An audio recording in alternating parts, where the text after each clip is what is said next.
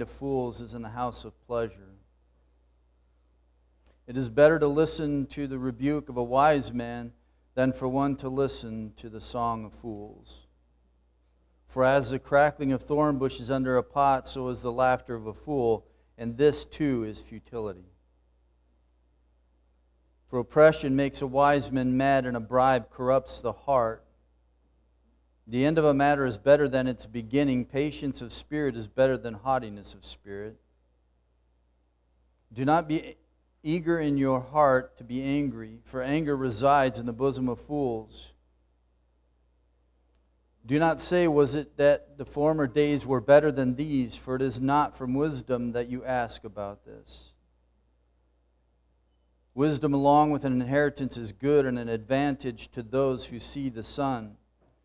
For wisdom is protection, just as money is protection, but the advantage of knowledge is that wisdom preserves the lives of its possessors. Consider the work of God, for who is able to straighten what has been bent? In the day of prosperity be happy, but in the day of adversity consider, God has made the one as well as the other, so that man will not discover anything that will be after him. This is a rather lengthy chapter of Ecclesiastes, but there's a lot of great truth here. So we're going to start to wade our way through this. And if I could quote the profound words and the great existentialist moment of Dorothy when she said to Toto, I don't feel like we're in Kansas anymore. And Solomon is taking us into a new territory as we walk into chapter 7, and it's actually positive, although it seems very negative. There's a lot of great truths that he lays out for us, and so I'm excited to walk through them together. But a couple things that we need to be mindful of as we come into chapter 7. The first is this, is that life is brief and death is certain. This is a thought that he keeps coming back to, but he touches on this in chapter 6, verse 12, and then he's going to bring us to this thought again in chapter 7.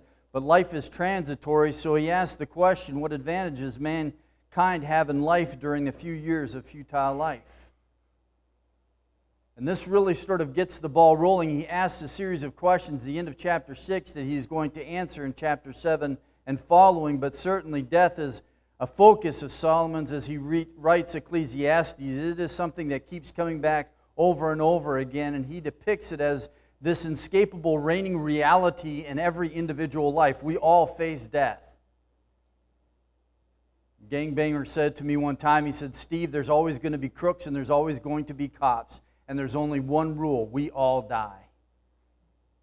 There is truth to that. And Solomon realizes this. And so he's constantly bringing before our mind's eye. The other thought is this, that life is complicated.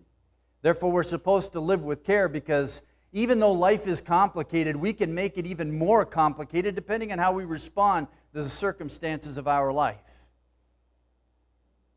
And he is going to highlight this for us and give us some principles, but he helps us to understand that life under the sun continues with all of the baggage of Adam's disobedience. In other words, we are living in a fallen, corrupted world. And this is a world that is plagued by sin. And he's not going to shy away from that as he talks about the crooked roads, the ways that are bent, the things that God puts in our life, but at the same time he's going to focus on the crookedness of man in the second half of this chapter. So these are important truths that we need to keep in mind as we walk through chapter 7. And if I could give you a title, it is this, coming from the text, More Good Than.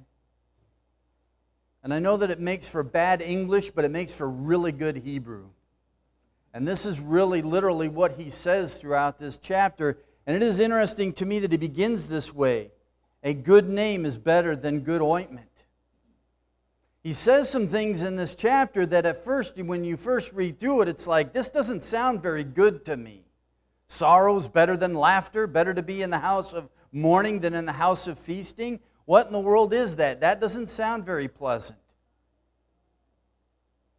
And what he does through this is he acknowledges this is good, but this is even better. And that's even harder for me to grasp. Right? Laughter is good, but this is more better than. Or if we are hanging out with the homies on the stoop, this is mo good, right?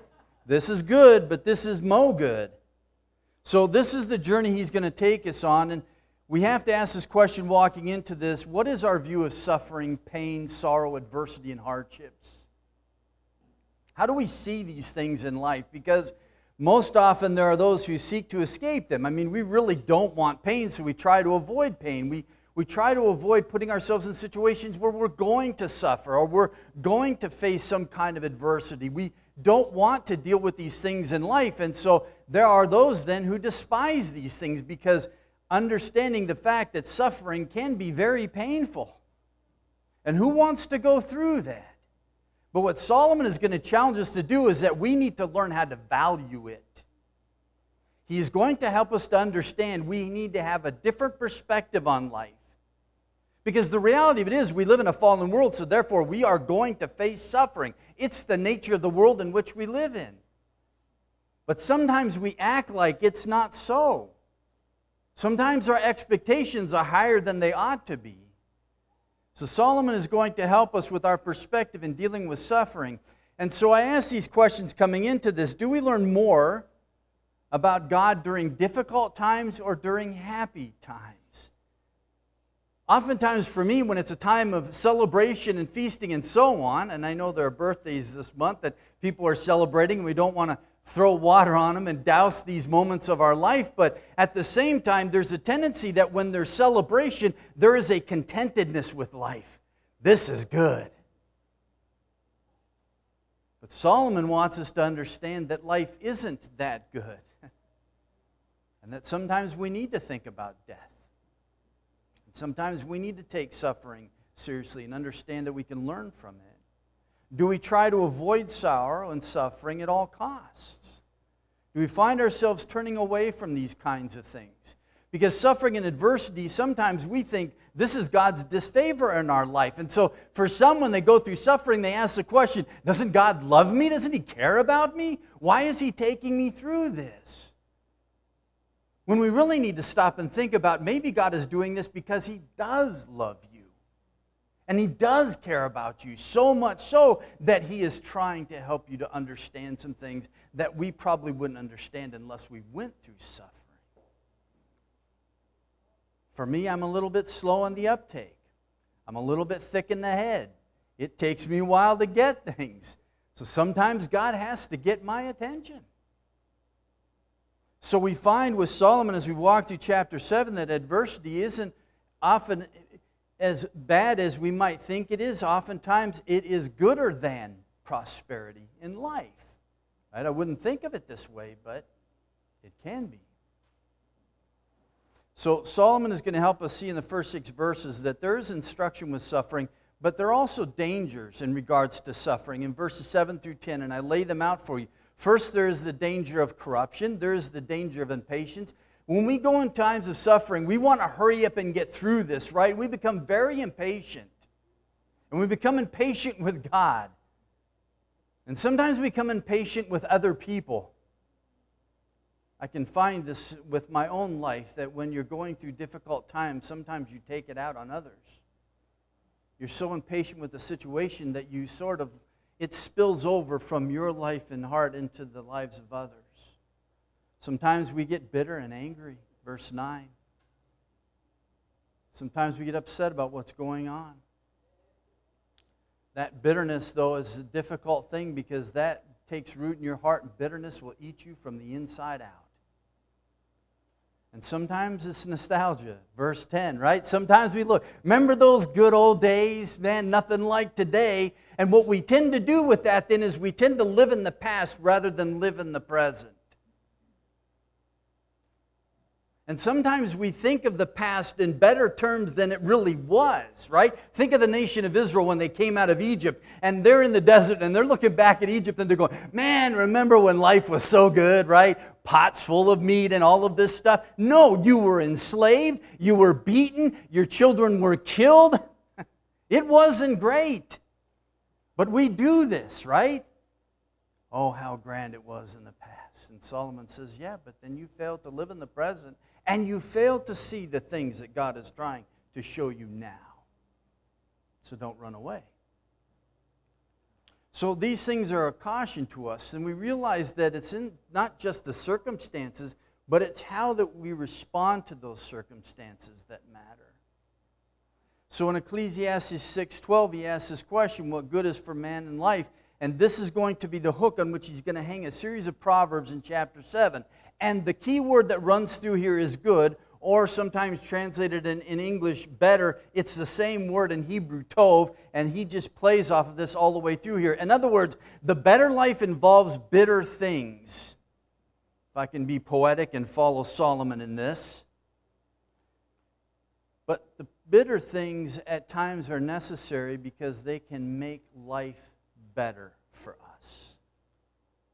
It's hard for us to grasp this, but this is true in life. And so Solomon is going to compile these proverbs, and he lays them out, and he uses similar sounding words, and he is going to do this through this psalm. And it's interesting because when we walk through it in English, the words don't sound the same to us, name and perfume. But in Hebrew, it's shame and shemen.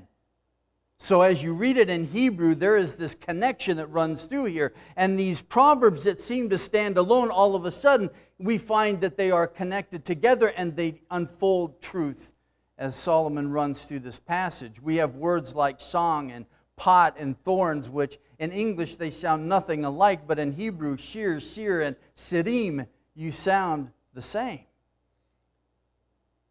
So Solomon is going to take us on this journey, and it might seem like these proverbs he gives us are loosely connected, but we will find that they are very connected and they have some amazing principles to teach us.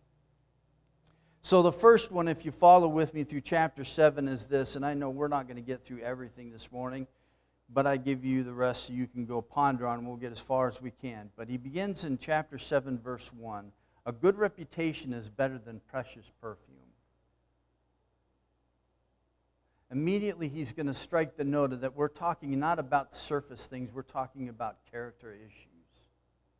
In other words, what Solomon says here is that a good name, a good reputation, is a fragrance that reaches far beyond its owner, into the lives of others. This is an important thing, and this sort of starts the pathway as he runs through this, because he is going to deal with deep spiritual issues. He is going to plunge to the inside of our hearts, and he is going to address the issue of who we are from the inside out. And what's interesting is that when Solomon talks about the composition of man, he uses words like soul and spirit in Ecclesiastes, but the overriding word that he uses is heart, because the heart is the seat of life. Not just physical life, but spiritual life. And the heart is the issue.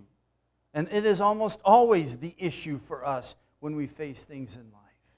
It isn't the stuff out here, it's what's in here that matters. So Solomon is going to make this contrast, and some translations render it precious perfume, or good ointment is literally what he says, but in the ancient world, abundance of oil was a sign of wealth. If you look through the Old Testament, you see that bodily oils were expensive. They were a possession of these oils and perfumes, showed that you had prosperity, that you were wealthy, that you could afford these kinds of things. And it also reflected joy, because oftentimes when you would wear these things is when you were at festive occasions. And so therefore there was this element of joy that was linked with this idea. And so he is talking about prosperity, he is talking about this joy, he's talking about something that really then is on the surface. But what he's going to get at is that our name, our reputation, the life that we live, that is what really matters. That is the fragrance that really impacts lives. So he's going to talk about the issue of our name, our reputation.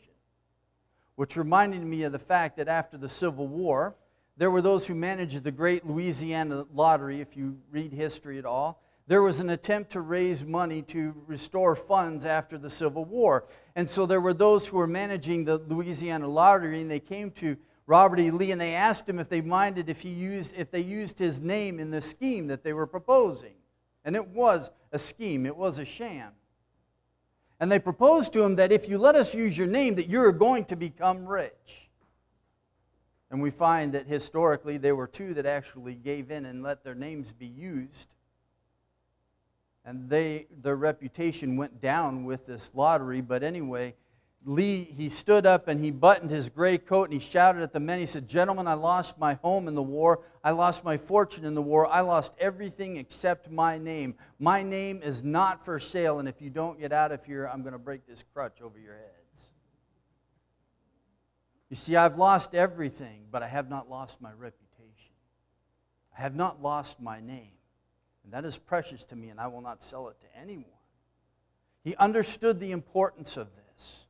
Reminded me of the old saying, every man has three names, or every woman has three names. If you want to apply it to yourself, one his father and mother gave him, one that others call him. We give each other nicknames all the time. I've done this to all of my kids. But then there is that name that you acquire yourself. And Solomon says this is the name that matters ultimately. Proverbs 10:7, Solomon writes this, "The memory of the righteous is blessed, but the name of the wicked will rot." Made me think of Mary of Bethany, right? When she anointed the Lord Jesus' feet with this expensive perfume, and the fragrance filled the house, and Jesus responded to her, and he said, "Your name will be honored throughout the world," and it is. What an example, right? But in the same instance, there was Judas Iscariot, who sold the Lord Jesus into the hands of his enemy, and his name is despised even today. He had a great name. His parents gave him a great name. It is related to the name of Judah, and it means to praise. But by the time that Jesus died, he had taken this great name and this honorable name, and he had made it something that was shameful. You have a Betsy Ross and you have a George Washington, but you also have a Benedict Arnold. What does your name communicate to others? What is the kind of reputation that you have in the world today? Solomon goes on to say in the second line of verse 1, he says, "Your death day is better than your birthday." I don't know that I would say that. And when I first read these things, I'm going, really? And it's passages like this that I'm going, what was I thinking by getting into Ecclesiastes? And my wife said to me the other night, "Thank you so much for helping make sense of this stuff." And I'm like, you have any idea how much I wrestle over this stuff? How is it that your death day is better than your birthday? And as I thought about this, I realized that Solomon isn't contrasting birth and death because you can't die unless you've been born. So what's he contrasting really here? He's talking about two significant experiences in the human life. But more than that, he's talking about the life that lies between them. In other words, there is the day that you receive your name, and then there's that day when your name appears in the obituary column, but really it's the life in between that determines what this name is like, whether it is something that is a lovely, fragrant aroma to others around you, or whether it is a stench in the nostrils of those around you. In other words, on every headstone there are two dates and then there's a dash in between. And it's the dash that matters because that is the life that is lived. No matter how long, no matter how short. And Solomon wants us to understand that we need to recognize our mortality. Listen to me, life is brief, death is certain. It comes to us all. The question is, what is the fragrance that you leave behind? What is the reputation that you have with the life that you live by the decisions that you make? Because you can be someone who is wise, but then you can do very foolish things. Verse 7, "For oppression makes a wise man mad, and a bribe corrupts the heart." And this begins a series of reflections in verses 8 and 9. Someone who is wise can act very foolish in times of difficulty. So he takes us a step further in verse 2 and he says, "Funerals are better than feasts." Again, I have a hard time saying this. But what is he getting at for us? Now what's interesting is if you look at this passage, I just have to tell you, there are ways that he links all of these things together. what at once, when you read through it the first few times, it seems like they're just separate proverbs that stand alone, but after a while you start to realize that they're interconnected, and he uses means by showing us this. And one of the ways that he does this is by repeating these same phrases in verse 2 and verse 4, and he provides for us this beautiful sandwich, and I love sandwiches. Verse 2, it is better to go in the house of mourning than in the house of feasting. He returns to that thought in verse 4. The mind of the wise is in the house of the mourning, while the mind of fools is in the house of pleasure. And then there is the meat of the sandwich. Verse 3, sorrow is better than laughter. Now you have to understand this. The meat is good, but the bread also makes a difference. I love a good corned beef sandwich. St. Patty's Day, my wife makes corned beef for me. I love it. But it has to be with sauerkraut on rye bread, or it is not a good sandwich. You can't put it on a white hamburger bun. You can't put it on wheat bread. You can't put it on plain white bread. It's got to be rye bread or no bread at all. So the bread has everything to do with this sandwich. One of the things he wants us to understand by these verses is we need to think wisely about life. And in doing so, we need to understand the brevity of life, and we need to keep this in mind as we live our life. The other thing is this, is that he uses the word heart 3 times in these verses. And this is the seat from which we make moral decisions. He helps us to understand this again in Proverbs 4:23. He says, watch over your heart with all diligence, for from it flow the springs of life. It is not only the seat of our rationality and our intellect, but it's also, biblically, it is the seat of our emotions. It is the seat of our volition, our will. In other words, it is the seat of all spiritual life, just as it is the seat of all physical life. This is anatomy via God, not anatomy via the world. Because oftentimes in the world, when we think about heart, we think solely emotions. But biblically, it's the seat of everything. So this is crucial as Solomon walks through this. But he isn't getting morbid on us in this verse and these verses that follow. You might think so if you read the New Living Translation, where they say a wise person thinks a lot about death. You think, well, all right, now we're getting a little bit more to it here, Solomon. This is a little bit too heavy for me. But that isn't where he's going. He isn't telling us to hang out at the funeral home or the cemetery. And he tells us what he is saying this statement for. He gives us the why in the word because. This is why I'm telling you this. Because that is the end of every man, and living takes it to heart. In other words, every funeral anticipates our own. It's an odd thing when I thought about it, because memorial services can be very good. I was really nervous the first time I was asked to do one. You know, it's like your first memorial service and your first wedding, right? These are 2 of the toughest times. I shouldn't tell you this story, but I will. The senior pastor of a church, he was heading out of town on vacation. So he asked one of the young men in the church to take the pulpit that Sunday while he was gone. And as the pastor was leaving town, he said, oh, by the way, there's a funeral that I was supposed to do on Saturday. I would like you to cover that for me. This young brother's like, are you serious? So the pastor leaves town, and so the young brother was going to do the funeral service, so he went early, and he was going to meet with the family and view the body and all this stuff, and so they were going to have this family viewing and so on, and the family met with him and said to him, look, our mother passed away, and she had this boyfriend, and none of us in the family want him around at all during this. We don't like him. We don't care for the influence that he had in our mother's life in the last few years of her life, and we really don't want him present at this.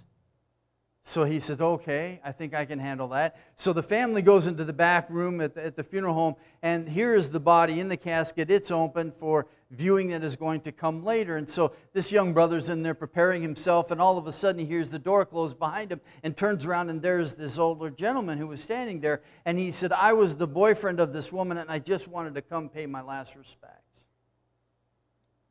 He said, I know that the family doesn't want me here, but I've just come in and I will say my last words and then I'll leave and I won't be a bother or anything. And so the young brother thought, okay, sure, I can let you in. Just go ahead, do what you need to do, and then go. The family's in the back. They'll be there for a little bit, no problem. So the young man decides that he would give the man privacy, so he goes back to the room, and he is standing with his back turned, and all of a sudden the family starts walking in the door, and they see something, and they just burst out in outrage. The young man turns around to see this man has the woman out of the casket, and he's holding her and kissing her. Welcome to your first funeral service. Now, they don't all turn out that way.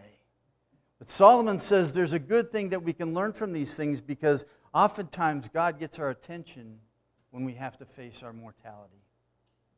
And this is what He wants us to see. But most of us don't think about our death. Most of us don't plan for it. Most of us spend our life trying to avoid it rather than thinking about it. But Solomon, he doesn't want us to spend every moment on it, but realize the benefit of recognizing that you are going to die. And the beauty of these kinds of services, for me as a minister, they are a good time to reflect. And so it's a great time for me to remind people, listen to me, you still have a chance to change. You're not gone yet. God is the God of second chances, but those chances end when you leave this life. But you still have time to change. You still have time to surrender your life to Christ. You have time to examine your life. There are things that need to be changed. There is time to confess. I've encountered several on their deathbed, and they had sins they really wanted to confess. They were so terrified that these things were left undone and they could do nothing to remedy them or to resolve them, and to just tell them that Christ died on the cross for their sins, past, present, and future. They have been cared for. All you have to do is receive by faith the gift of Christ. You can't go back and fix these things when you're leaving this life. Not only that, but we have time to forgive. It's amazing the rifts that can happen within the midst of families, and those who were close family members are now divided, and there are things that are left unsaid. And oftentimes, these times of memorial service is a time to remind people that you can reconcile. If you're still both alive, you can do something about it. Not only that, but there is time then to plan ahead for the true future. Where do you go when you leave this life? Because we're all going to leave it. So Solomon wants us to think about these things, and so he takes us into verses 3 through 4, and he says, sorrow is better than laughter. And I'm going to end with this one.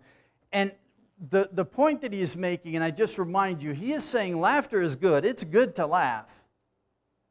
My wife was drawing an observation about our life just recently, and she says, we don't laugh as much as we used to. Part of it's just life, right? There's just so many things that can weigh us down. So many things to be serious about. But it's okay to laugh. God gave us a sense of humor.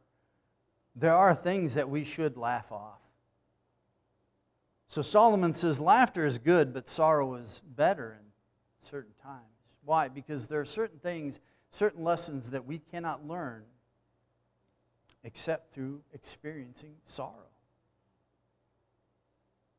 Somehow it's a way in which God gets our attention. Somehow it's a way in which our hearts are softened. And so I remembered this statement by the great terrible Oz in The Wizard of Oz. The Oz said to the Tin Man, hearts will never be practical until they are unbreakable. Now think about this statement. Hearts will never be practical until they are made unbreakable. This is totally not true. It's actually the reverse that is true.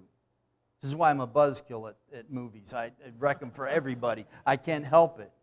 The reality is that hearts that are fragile are those that are more practical. Psalm 51. David writes this, for you do not delight in sacrifice, otherwise I would give it. You are not pleased with burnt offering. The sacrifices of God are a broken spirit, a broken and contrite heart, O God, you will not despise. In other words, when we go through times of sorrow, that is a time in which our heart is moldable. We are broken, we are soft, we are tender. Sometimes I need this as a man. I was raised on John Wayne and Clint Eastwood. Ask my boys how I raised them up. You fall down, you just get up, rub some dirt on it, and get on with life. I remember I broke my hand playing football. I was knocked unconscious and came to. I went, showed my dad because my hand started to swell up huge, and he said, "You're fine, go out and keep playing football." My mom pleaded with him that night. I could hear her in the kitchen. She said, did you see the size of his hand? Something's seriously wrong. He's got to go to the doctor. Now, I thank my father for that because he didn't raise me to be a cream puff. But sometimes I forget that I must also be compassionate and tender. And Solomon helps us to understand that times of sorrow and suffering are times when God can soften our heart to learn some things that we need to learn in life. And yes, they can be tough. But two things we need to remember. There is a lesson to be learned with whatever suffering we are going through, and there is a work to be accomplished. Sometimes there's multiple lessons. So ask yourself, when you're going through a difficult time of suffering in your life, what might be some of the lessons that God wants me to learn in this? Is it patience? Is it long-suffering? Or does my response to this, does it demonstrate faith? Does it show love for God and for others? Because oftentimes when you're going through suffering, you're not the only one going through it. Others are watching you and they're learning from how you respond. Do they see your Christ-likeness in this? Do they see the values of the things that are most valuable in life and the way that you handle them? Do they see the virtues that you're supposed to have? Do they see the commitment that you're supposed to have? The trust in the Almighty? Do they see priorities being manifested in how you respond to suffering in your life? These are just some of the things that we need to ask ourselves. Because Solomon does say in verse 13 of chapter 7, "Consider the work of God. In the day of prosperity be happy, but in the day of adversity consider this." Consider this. You never know always right away what God is going to do. But you can walk into moments of suffering in your life and realize He is doing something here. There is a lesson for me to learn.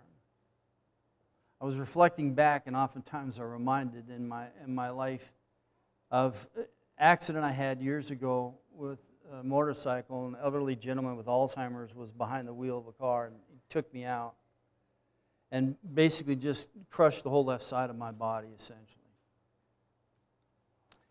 The road back was really difficult. And I can still reflect back. The first time I was in ICU, they decided to sit me up in what they called a cardiac chair, which was this flat piece of wood and it had hinges on it and it would bend.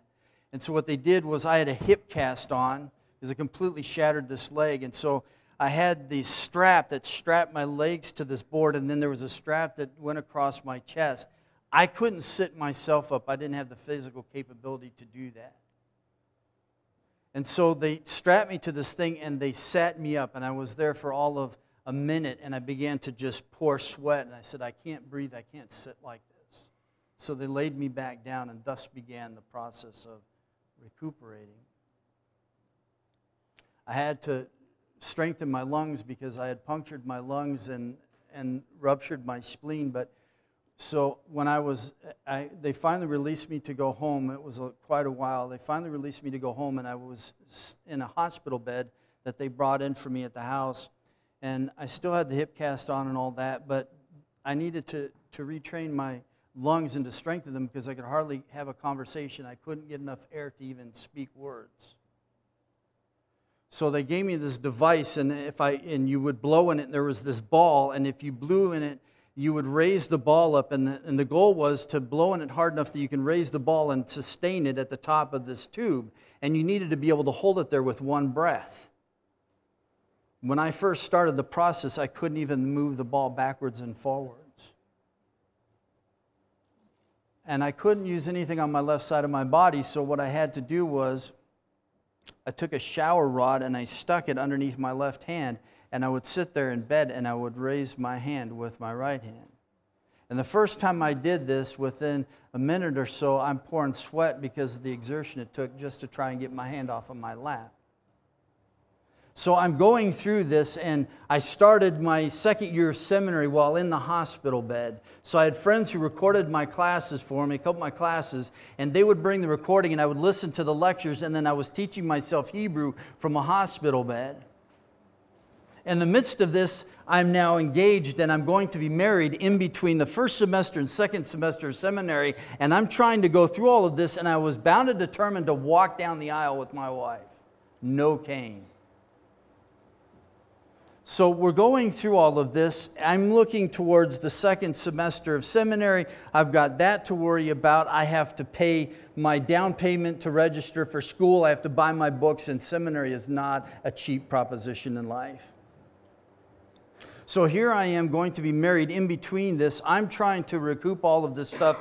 I feel like the waters are rising and I'm barely keeping my head above water. And I feel at times like everything is going to consume me.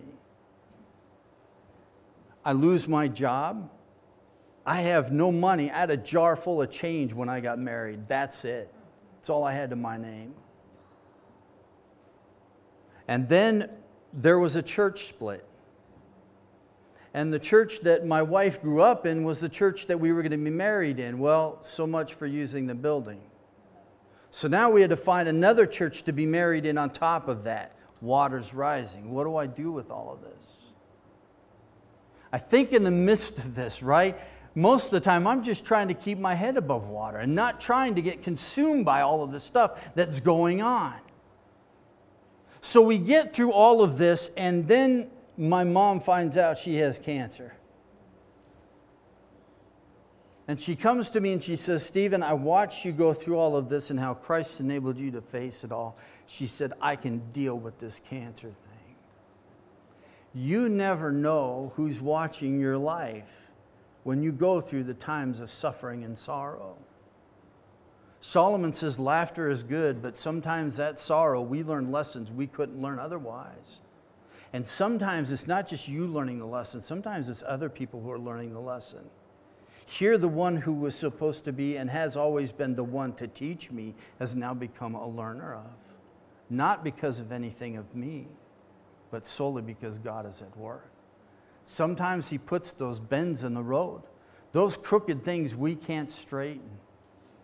But He enables us to face them. But we always know He's in control. Do we not? Praise the Lord for that. Let's pray. Father, we're so thankful to you for your goodness to us, for your grace and mercy in our lives. Father, so many things that you do give us to enjoy. And we praise you in those moments, and we rejoice, Father, in those good things that you provide for us. But Father, help us to understand the value of the suffering that we can go through. Help us to understand the value at times, the sorrow and the lessons that it can bring to us. The way that it softens our hearts towards you, the way that they become moldable and shapeable because of what we are going through. Thank you for knowing each one of us so well that you know what we can handle and cannot handle. And knowing us so well that you know the things that we need in life to get us to where you want us to be.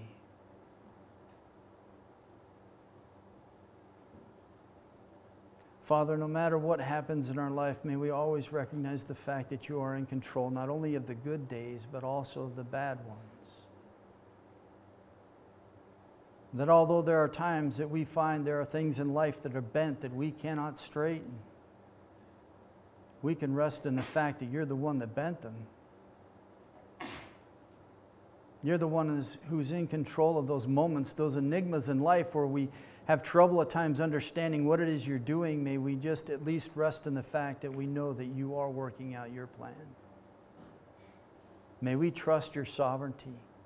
May we trust your omniscience. May we trust your omnipotence. May we trust your goodness. May we trust your love. Thank you for the lessons we're learning through Solomon. Thank you for the truths that your Spirit has recorded for us so that we can learn as well. Thank you for your blessings upon all your people, Father, for those who are here with us, safe and sound, Father, through all the difficulties and trials of the week. Thank you for the way that you sustain and uphold, and thank you for their faithfulness as they walk through these difficult times. May we always give you the glory and the praise. We pray these things in your name. Amen.